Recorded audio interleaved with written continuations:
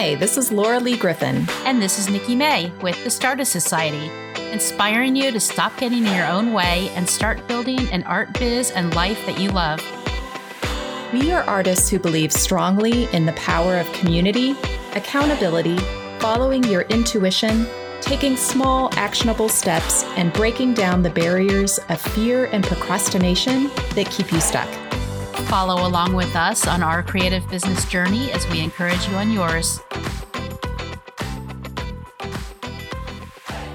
So, Nikki, what are we talking about today? Today, we're talking about whether or not artists should work for free. This can be a tricky topic.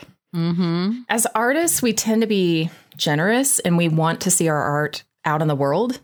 But it seems that some people don't see art as a piece of actual work, but more like a hobby or something that can be bartered or given away, etc. And sometimes it's because we don't value our own work yet, too. It's sort of a mindset thing. Right? So let's talk first about situations where we think we should either say no to free work or offer an alternative that's beneficial to both sides. Okay. And as a disclaimer, we are not the law on this topic. And there are a bunch of situations where I could really argue both for and against working for free. But here are some of our thoughts on the topic. Okay, I think one big fat no is to avoid doing spec work for free. And this goes for both fine art paintings as well as design work. And for those who aren't familiar with the term, spec work is short for speculative work, meaning work done for free in the hopes of getting paid for it later. Right. So let's say a collector or a company wants a sample design without any guarantee that you'll actually land that project. They should pay for it. Right? Right. Your portfolio will show them your style already. Someone is buying your skill, your talent, your time, and what they believe that you can produce. So if they ask you how you would solve their problem or create for a specific project, you can tell them, okay, so the charge for concept work is X and for the whole project is Y. But if you choose not to do my concept work, all rights are retained by me. Totally. You don't get the rights until the entire project is completed and I sign them over to you. So what's another clear no, Laura? Okay, so maybe somebody approaches you who has, let's say they've written their first children's story, and they think that you are the perfect person to illustrate it. They have zero budget, and they think that you'll make millions on the story. But they have no money up front, no relationship with a publisher, and there is no guarantee that the book will ever see the light of day. All right, so how do you handle requests like that? Well, I would thank them for thinking of me and that I'd love to know more about their story or their character to see if it would be a good fit with my style, and let them know that there would likely need to be some payment for concept art on the front end. Well, unless it turns out that their concept is something that you're totally passionate about and you want to partner with them and you're willing to share both the risk and the possible reward. True.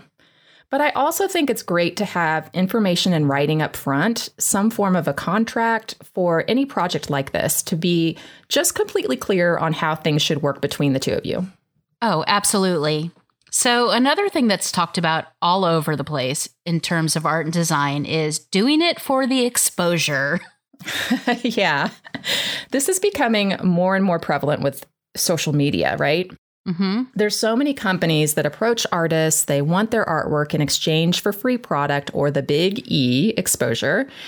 But if we take ourselves and our careers seriously, accepting these offers likely devalues our artwork, our products, and it basically leaves us with no cash in the bank. I mean, if you were a plumber, a decorator, a tradesman, you would not be expected to provide free work or have people asking for it. So why are we repeatedly asked this question and expected to do it? I know. Would you ask your doctor to examine you for free and only pay him if he could cure whatever he found? So how do you respond to someone who asks for your artwork in exchange for exposure? Well, I might tell them that as much as I'd love to do their project, this is what I do for a living, and I need to get paid for the work that I do. I can't exactly pay my mortgage or electric bill with exposure. Right. If it's a company I'm not interested in, honestly, I'm would probably not respond. Right. But if it's a company that is someone you'd like to collaborate with, I think you could thank them for their interest, let them know you're unable to do the project for exposure, but if they have a budget for their project, you'd be happy to discuss the opportunity further with them. Totally. And I think this goes hand in hand with pricing. So if your pricing is extremely low, it lowers expectations of what the standard baseline should be. It basically weakens the market for the whole industry. And I think a lot of people, when they're just starting out, don't realize this. Right. So everybody should just go grab a copy of the Graphic Artists Guild Pricing Guide, which was just updated this past year. I already got one.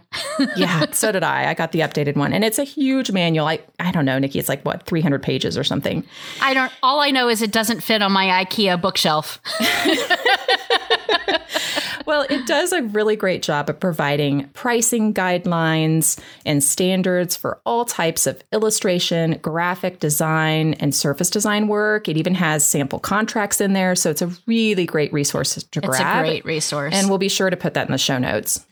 All right. So another way that people ask for free work without really asking for it is through contests, like design contests for logos or T-shirts or any number of things where you do the work in hopes of winning and getting your art put on products or published in books. And while I might occasionally enter a contest where I'm submitting work that I've already done that fits the guidelines, but doing something specific for the hope of winning a contest is doing free work. It is. And the other thing about those contests is it's really important to read the fine print on the terms and conditions of the contests you enter. I've seen multiple contests in just the last 2 months that have granted the company exclusive rights to use entries into their contest for any purpose that they want, even if you're not actually selected as the winner. That's insane. It kind of is. It is. I mean, some contests are actually legit and pay the winners well, but a lot of art contests are just companies trying to get free work, exposure for themselves, free advertising by using your designs that they don't pay you for, and they often have terms that are really horrible for artists. Yeah, for sure. So another way that artists get asked to do free work is by donating art to auctions, charities, or fundraisers. Yeah, absolutely. And while this might seem like a great way to support something you care about, it can be a lot. I live in a small town where there are more nonprofits than there are artists. And although I love donating to causes and organizations that I really care about, I'm asked a lot. Yeah. And while I'll occasionally agree to an outright donation, sometimes you hit your limit. I mean, artists got to eat, right? Yeah. And drink bourbon. So my solution to this is to offer to donate a percentage of the proceeds instead of just handing over my work for free. That's a good idea. So that it's sort of a win-win situation between the two of you. Right. Now, I've also heard the suggestion to give yourself a budget of exactly how many pieces or designs you're willing to donate in a given year. So then you can respond to someone who's asking you for a donation that you've unfortunately met your limit for the current year, but it could be possible for the future. Right. Also, back in episode 17 on taxes for artists with Hannah Cole. And definitely listen to that if you haven't already. Yes, please do. We picked up some really helpful tips. And one of those was the fact that donating your art to charity does not actually give you a tax benefit if you've already deducted the supplies. Which is bullshit, by the way. You can't actually get the value of the painting as a deduction. So donating to charity is a great way to get some PR if the event is well advertised, but otherwise you aren't able to get a financial benefit from it the way that people who donate like money and cash can. Right. So those were several examples of why you might not want to work for free and want to avoid certain situations. But Nikki, where does it actually make sense to work for free? Yeah, Laura, there are some cases where it's really in your benefit to do some work that you're not necessarily getting money for. One reason I would decide to work for free would be to get experience doing something I've never done before. So as we said in a previous episode, I've been doing web design since the dinosaurs were carving HTML into stone tablets. If I were just breaking into it now, I might offer my services to a friend or a local nonprofit to get some professional experience. Right. Or another example, I would love to paint murals, but I don't really have any to show. So I might agree to do one for free in a public space or a friend's home or office to get some great visibility and photos for my portfolio. That's a great idea to use it as a portfolio expander. Even doing contests like Spoonflower and Minted could work really well for that. Totally. And something similar that I've done in the past is to offer free scholarships to my Copic 101 live workshop. And I did this for a few reasons. I did this to support my local Irving Arts Association. That is awesome. But I also wanted to introduce people to Copic markers without them having to make a huge investment because they are pretty expensive to buy. So that's like a drug dealer giving somebody their first high for free? Totally. And alcohol ink is my drug. But they were expensive. I wanted students to have an introduction to them without having to outlay all that cash. And if they decided that they really enjoyed working with them, then they would go take my paid classes. So you created a bunch of addicts. Hey, it takes one to know one. All right. So volunteering for a good cause or helping someone you want to support can also be a really great reason to do something for free. As an example, a few years ago, I came across a Kickstarter campaign for an app called Allgo. Okay. Where overweight people rate the comfort and accessibility of places that they go to so that others know what it's like.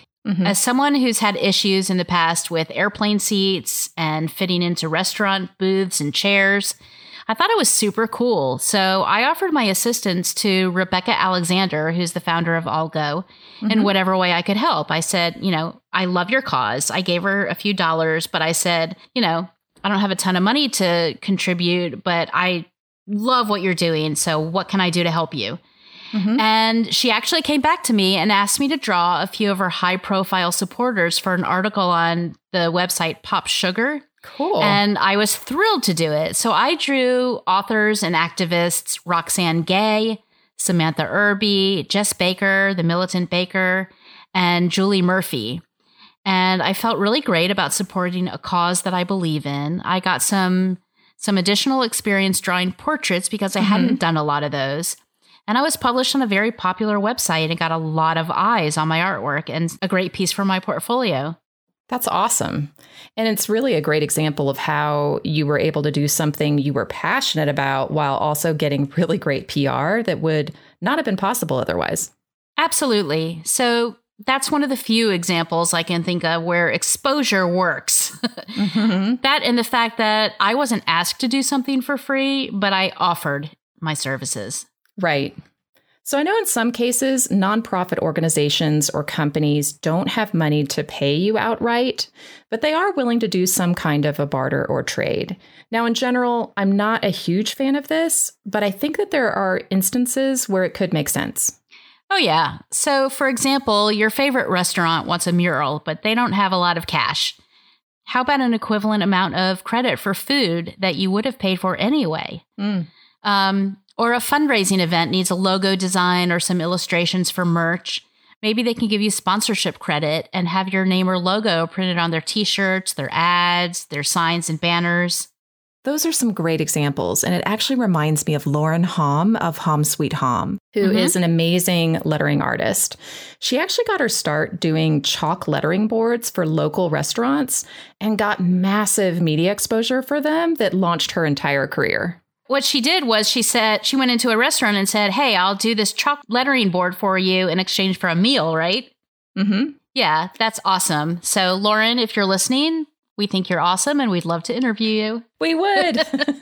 Okay, Nikki, what are our key takeaways today? All right. First, you might think that offering free work will prove your value and that people will pay you the next time.